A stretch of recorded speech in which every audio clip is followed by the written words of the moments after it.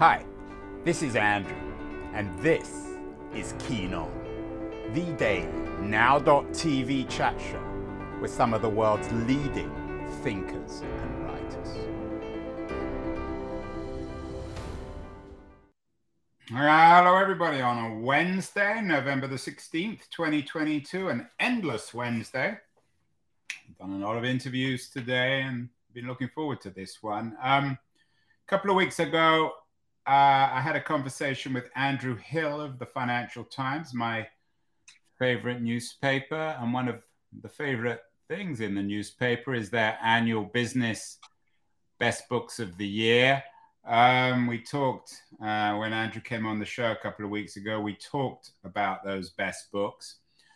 And I was rather thrilled that of the 6 on the short list, 4 of them have been on the show. Gary Gerstle talking about neoliberalism, Sebastian Mallaby on venture capitalism, Chris Miller on the chip war, Helen Thompson on the 70s. And the book, though, that Andrew Hill kind of fancied for the prize, I'm not sure if he said this publicly or privately to me, was a book called Dead in the Water, Murder and Fraud in the World's Most Secretive Industry. I hadn't known much about the book, but it's a fascinating book, and I'm thrilled that we have one of its co-authors, Matthew Campbell, on the show. Matthew is based in Singapore. He works for Bloomberg as an investigative reporter. Matthew, congratulations on the shortlist. Do you think you're going to win it? Who knows? I think we have a decent shot, but all the books on the shortlist are fantastic. And I think anyone who has a firm prediction of who's going to win will probably be proven wrong. Are you going to organize any murders or hijackings to make sure that you win? Well, if there is one lesson of the book, it is that you can get away with a fair bit. So it has changed my view on kind of what some of the feasible tactics are to get what you want in this world. You can get away, the old phrase, you can get away with murder, which is in a sense what this book is about, Dead in the Water. It reads like a thriller, Matt, so I don't want you to give away everything that you reported. You've done 4 years of reporting. It came out of an original Bloomberg piece that you wrote with your co-author, Kit Chanel in 2017. But tell us a little bit about the story. Give us an appetizer, a little taste, so that people go out and read the book, buy the book and read it. So believe it or not, this book all happened because of one incident, which unfolded over really just 3 or 4 hours in the summer of 2011. And that was a pirate attack or an apparent pirate attack on an oil tanker in the Gulf of Aden. And the apparent part becomes really July 2011 in the Gulf of Aden, on a ship called an appropriately or inappropriately named Brillante Virtuoso.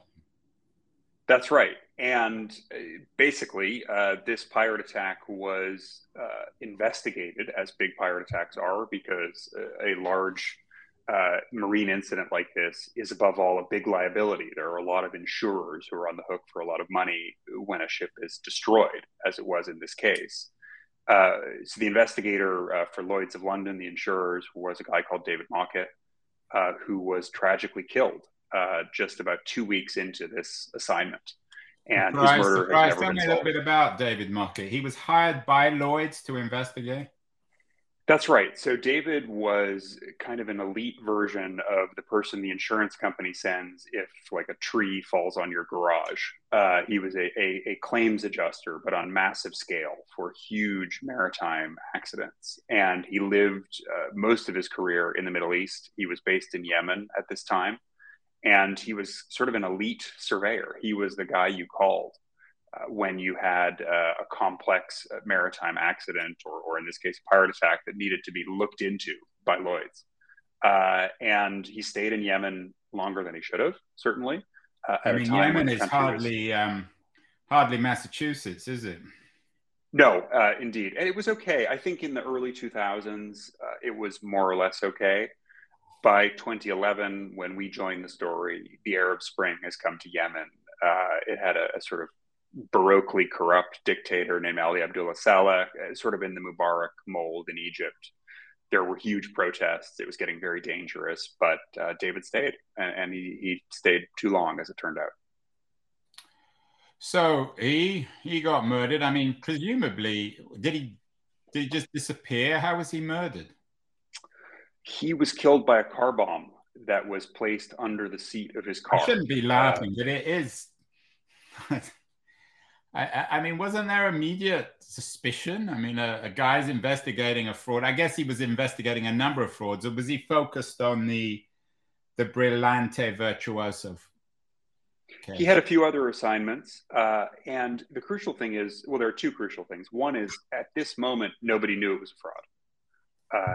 At that time, it was just a pirate attack. And the other thing that kept some of the suspicion away from this crime for a while was the instability of Yemen. People were getting killed all the time, perhaps not in such a targeted manner. You know, a lot of the deaths were kind of accidental, wrong place, wrong time sort of things. But initially, it was blamed on terrorism, and that was an explanation that made a lot of sense certainly to the UK government at the time. And what about Lloyd's? I mean, they were the ones. Presumably, he's getting them off the hook, is he, David Mockett? That if he found that it was fraud or some sort of conspiracy, they wouldn't have to pay out. Well, there's something interesting about that, which is one of the fun facts about Lloyd's is that fraudulent claims are paid out at Lloyd's all the time. And this is something that any participant in the Lloyd's market, certainly in the marine part, which is where the big money is at Lloyd's, will tell you off the record. You know, no one will ever say it publicly. But there are dodgy claims made to Lloyd's of London very regularly. It's very hard to prove fraud. It's also not good for business to accuse your clients of fraud. You know, it's a bit like the old line that if you owe the bank $1 million, it's your problem. And if you owe the bank $1 billion, it's their problem. If you're a really big Lloyd's client, the odds that they're going to go after you for an alleged fraud are very slim. So even when fraud is suspected, they do often pay out at least some of what's being claimed. And Matt, just remind us, because I've always been a little bit confused by this, I have to admit, how does Lloyd's work? Who owns Lloyd's? The important thing to know about Lloyd's is it is not an insurer. It is something called the Corporation of Lloyd's, which essentially functions as a market for insurers. It's a physical location, above all, where actual insurers, you know, AIG, Chubb, Prudential, names you would know, come to chop up bits of risk. So when there is a very large liability, an oil tanker, for example, or an oil rig or a space station, no one insurer wants to be on the hook for the whole thing. So the function of Lloyd's is to take that big risk, which might be worth $1 billion, and slice and dice it between perhaps dozens or even hundreds of individual insurers, so that if the worst happens, no one is out too much money themselves. And it is owned by the members, by the participants in the market as kind of a cooperative. One of the blurbs for your book is from Oliver Bullough, who's been on the show, author of Moneyland, a wonderful book and a wonderful conversationalist, although very chilling as well. He talked to me, he's been on the show a couple of times, about following the dirty money that floods our global economy. He has a very excellent book, Kleptopia. To what extent, Matthew, is it surprising, or surprise, wink, wink, that all this would take place in London around an organization like Lloyd's, which itself is somewhat mysterious? Look, I think if you're familiar with Oliver's work and Tom Burgess's work, it becomes not too surprising at all. You know, I think London is a very hospitable place, or certainly was until recently, for shady people in all kinds of businesses, shipping being one of them. There's been a bit of a reckoning around that with respect to Russian oligarchs in the last few months. I think it would be very interesting to see if that goes beyond that specific. Yeah, Bullough just wrote a book. He was on talking about how London is the center of this dirty economy. So I mean, you wrote this piece in 2017. Did you expose it, or did somebody else? Well, one of the funny things about this is a lot of the key facts were out there in the sense that there was litigation that if you bothered to turn up, as we did at the High Court in London, you could hear about a lot of the salient facts, but it wasn't being covered. It wasn't really known about. It was sort of hidden in plain sight. So this 2017 story did lay out kind of the basics, although unbeknownst to Kit and I at the time, there was some very dramatic stuff going on just off stage at the moment we published that piece involving some whistleblowers coming forward at great danger to themselves that then becomes the subject of sort of the back third of the book. So actually we came to it sort of midstream, although we didn't quite realize it at the time. And were you in any way, I can make some jokes about car bombs, but it's not funny if you're involved. Were you concerned with your own personal safety here? We had to be very careful. There are serious people involved in this story. There are a lot of people who've gotten hurt, and more than several of the sources we spoke to were genuinely terrified for their safety. So Kit and I were warned in official fashion by the police, also by some of our sources, that we need to be careful. I don't think the risk is generally to us. I think the risk is usually to sources, whereas, we are lucky enough to work for a big international media organization. We have a public profile. But yeah, absolutely. Physical security was something we had to think about. I mean, the astonishing thing is that that the British High Court found that the attack was faked and instigated by the vessel's owner, Marios Iliopoulos. He sounds like a character out of Tintin or something, and yet he's still free. I mean, how did they determine that? And to what extent is this now an open and shut case of fraud? So there was, in the end, there were actually 2.5 trials, civil trials in London. There was incredibly complex civil litigation in which, there was an absolute mountain of evidence pointing to this apparent pirate attack having been faked, a fraud, a hoax. That resulted in a ruling at the High Court in the favor of the insurers that this was fraudulent and that Iliopoulos, the ship owner, was responsible. There have been criminal investigations or attempted criminal investigations over the years, but British law enforcement, I think to their great discredit, have dropped the ball again and again. And I don't want to sugarcoat the role of agencies like the FBI or the DOJ in the U.S., but you could certainly not imagine a scenario where, if this occurred in the United States with American companies, where this would not have been prosecuted. But in Britain, they were happy to put it in the too hard. Be particularly surprised by this. But I understand that it was, I guess, a fraudulent attempt to take money from Lloyd's. But how else was this a British case, given that the quote-unquote crime took place in the Gulf of Aden and the murder of Mockett took place in Yemen? Well, as far as the fraud goes, the simplest reason that this was a matter of British jurisdiction was that the insurance contract was signed in London and governed by English law. So any disputes about that insurance contract end up, as a matter of course, in the Admiralty courts in London. So in that sense, the insurance side, the fraud side, is absolutely a matter for British jurisdiction. The murder is trickier. Clearly, David was murdered in Yemen, obviously, a country where not only is there no British police presence, of course, there's really no British presence at all anymore. So jurisdictionally, that was out of British control. I don't think anyone realistically expected a British prosecution of David's murder, but the fact that there's never been a British prosecution on the fraud side, I find shocking. And could David's family sue some of these people supposedly involved, or is that too complicated? That's a very good question. I'm sure it's something they've considered, and I suspect we're not at the end of the story in that respect. But yeah, there would be civil remedies open to them potentially. And tell me a little bit about this Iliopoulos. Is he the sort of character who could have walked in and out of a Tintin novel? Yeah, actually, that's about right. So Iliopoulos, Marios Iliopoulos, is a very wealthy Greek ship owner, a shipping tycoon. He owns a whole whack of oil tankers, as well as one of the biggest ferry companies in Greece. Uh, One of the interesting things about him is he has a hobby of rally racing.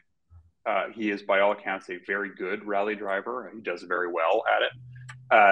So he careens down hillsides, at 90 miles an hour in souped up cars, which requires a certain boldness and disregard for How risk old is he? that I think would serve you well. He's in his late 50s. And he lives in Greece. Yes, and I suspect, given what's happened with the Brillante case, he is not leaving Greece. Certainly not to any country. So he that has doesn't an have extradition a treaty. house in Mayfair or in the south of France or in Florida. He's not someone who can just go to the UK or Western Europe or the United States. No, he's very rooted in Greece. And he was arrested on one occasion in the UK, although he was released the same day for suspected fraud in relation to the Brillante.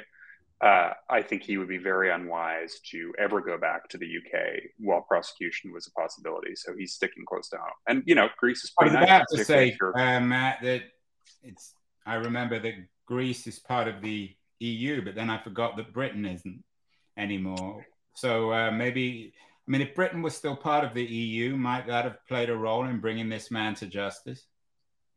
I think it probably would have made things a little bit easier. But the issue here is not the EU. The issue is Greece.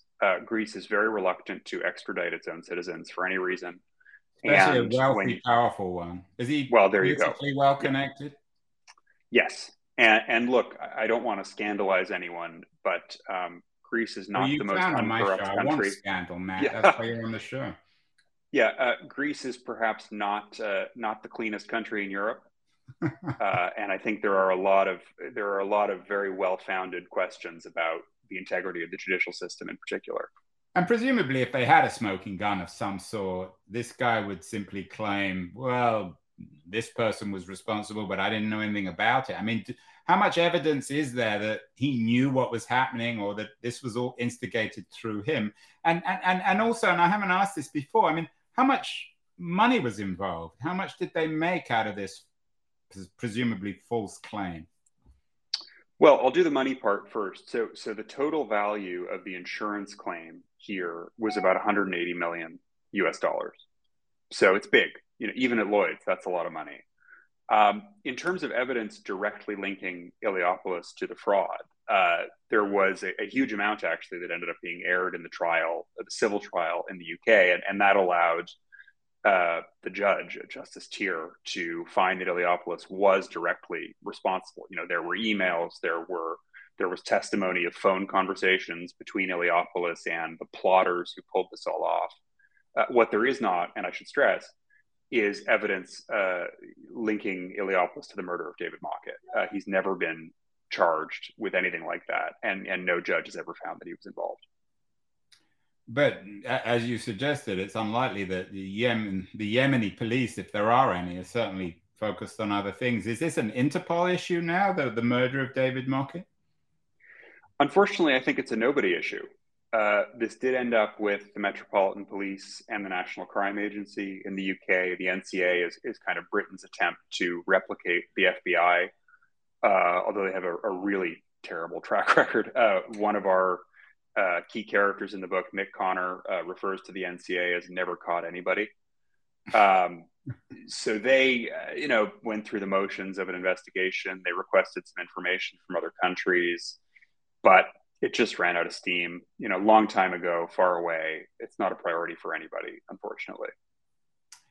Matt, last year we had a show with a couple of left-wing academics, Liam Campling and Alejandro Colas. They have a new book out, Capitalism and the Sea, the Maritime Factor in the Making of the Modern World. They're no great fans of capitalism, but I don't think even they could have concocted this kind of story. To what extent are there broader lessons from your book about the corrupt nature of at least maritime capitalism? I mean, do you think that there are many other cases like this which haven't been reported?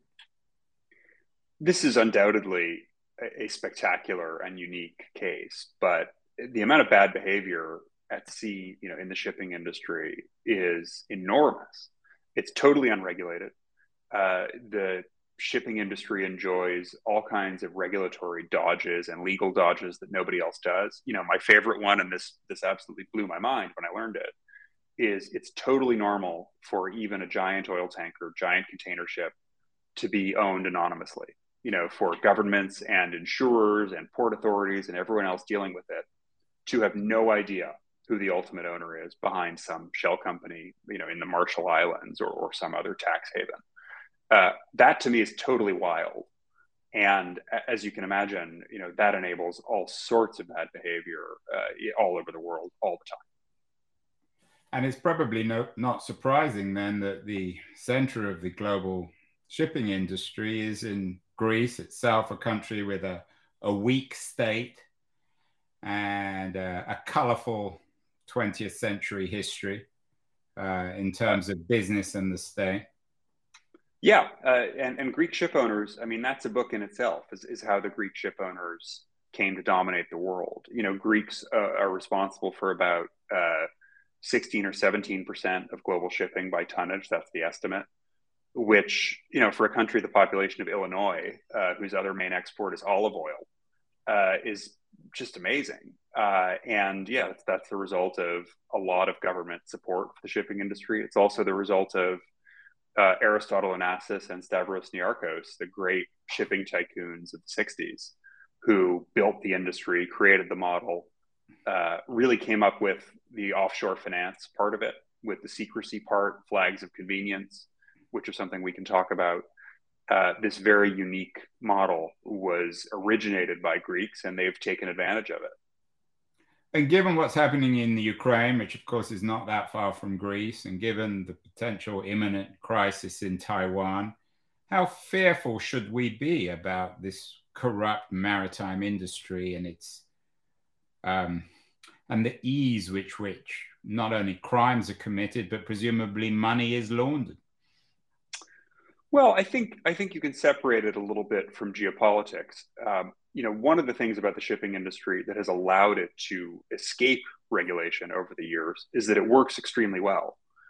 That it's delivered, huge gains in terms of the cost of goods, taking friction out of the global economy, and so ship owners can say to governments, don't mess with us. You don't want to do anything to diminish the value of the golden goose.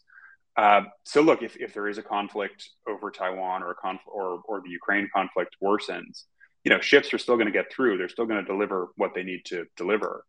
I do think, though, as a matter of, if we're looking at things like terrorist financing, money laundering, fraud, environmental crimes, shipping is a really problematic industry, and that needs to be looked into very seriously, above all by the U.S. government, which is the only actor that probably could do it. Yeah, it's interesting. We're always so critical of the US, particularly within the US, but this is an important reminder that the US is still the world's policeman, if it does have a policeman.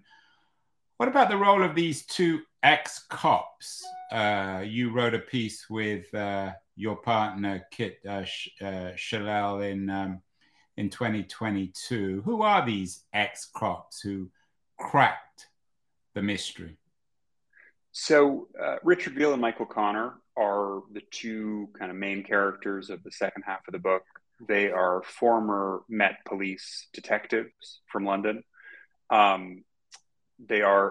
Richard is a genuine Cockney. Mick is not a Cockney, although he's sort of a Michael Caine character.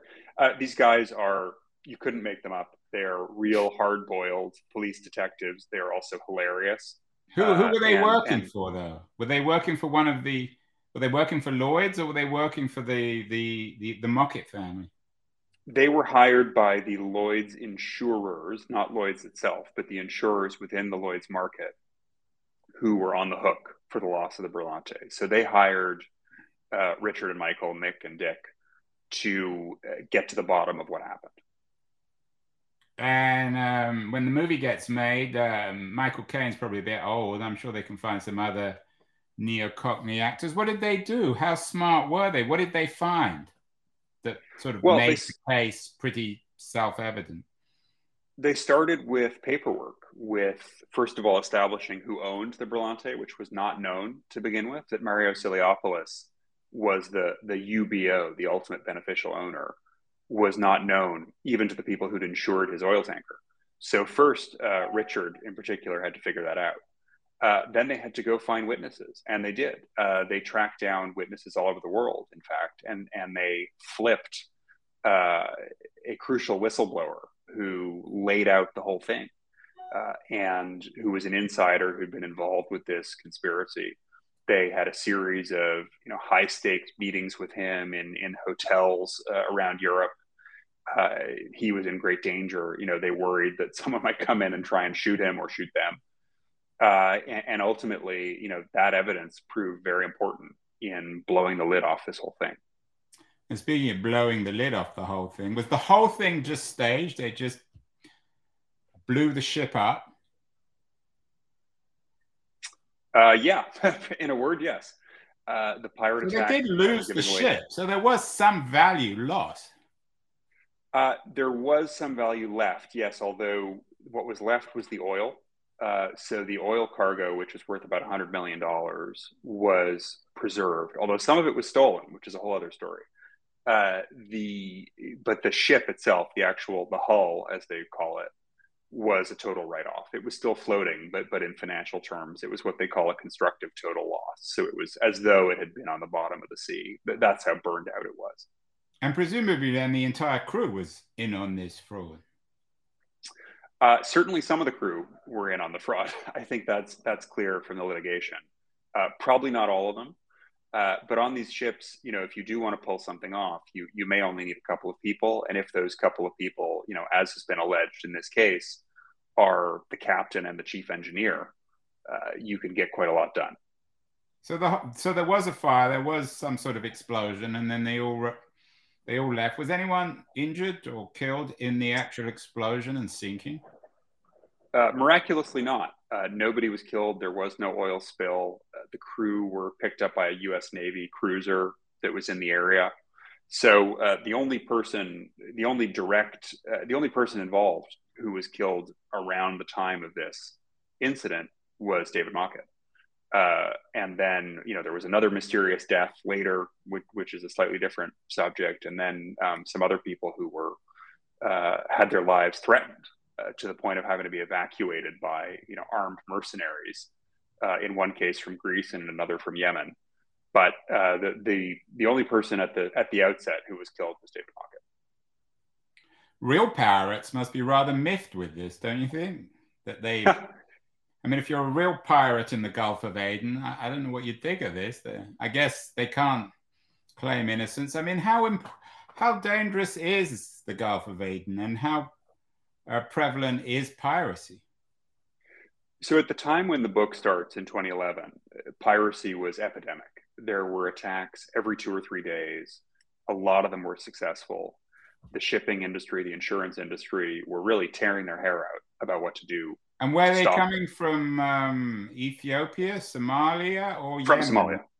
Exclusively from Somalia, because which was a failed state, so they could basically do whatever they like. Exactly. The most important thing for pirates is you need an ungoverned shore to operate from, because any country with a government is going to take out pirates pretty quickly. In the last few years, piracy in that part of the world has gotten a lot better. And largely that's for one reason, which is armed guards on ships. It actually took a surprisingly long time for the industry to come around to that as a solution.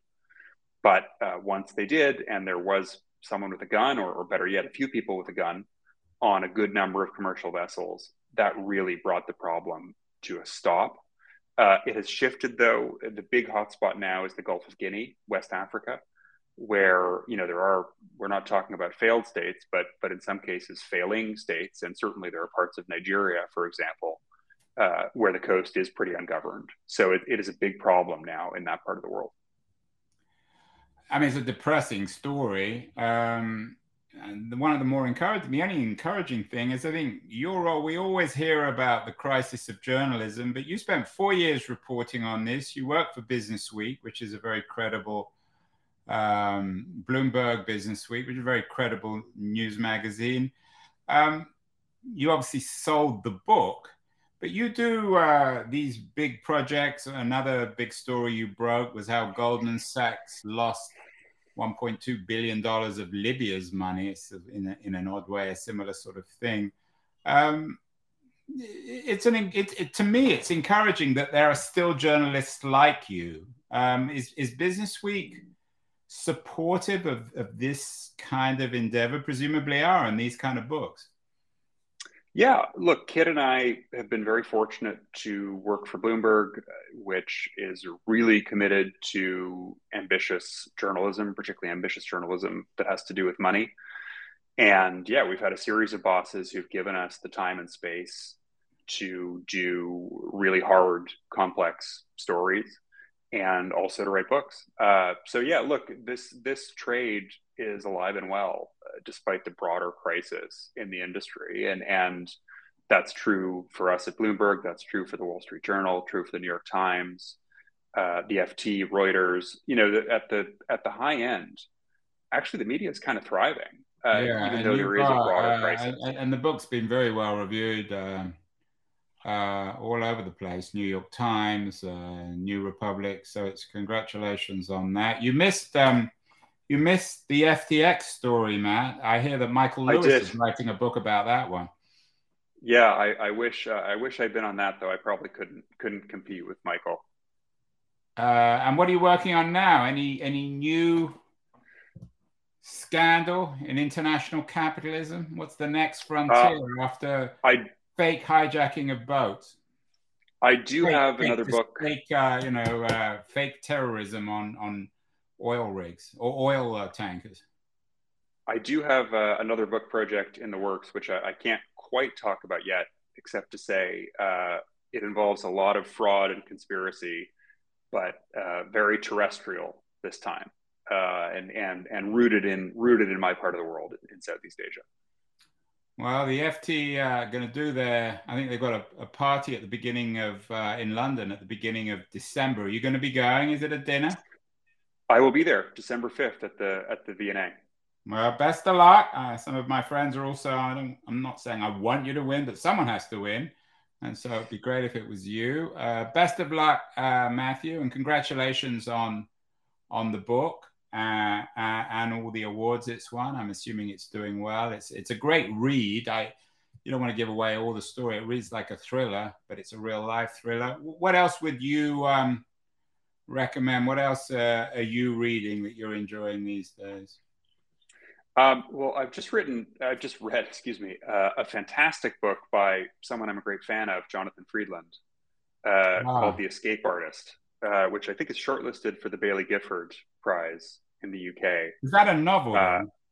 No, it is nonfiction. It's history. It is about the only or one of the only Jewish prisoners to successfully escape from Auschwitz.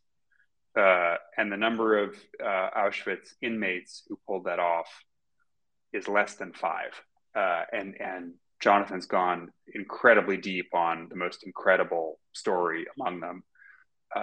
This young man who broke out, hoping to warn the world and put a stop to what he'd witnessed. And as we all know, it didn't quite work out that way. But the book is absolutely fantastic. What's it called?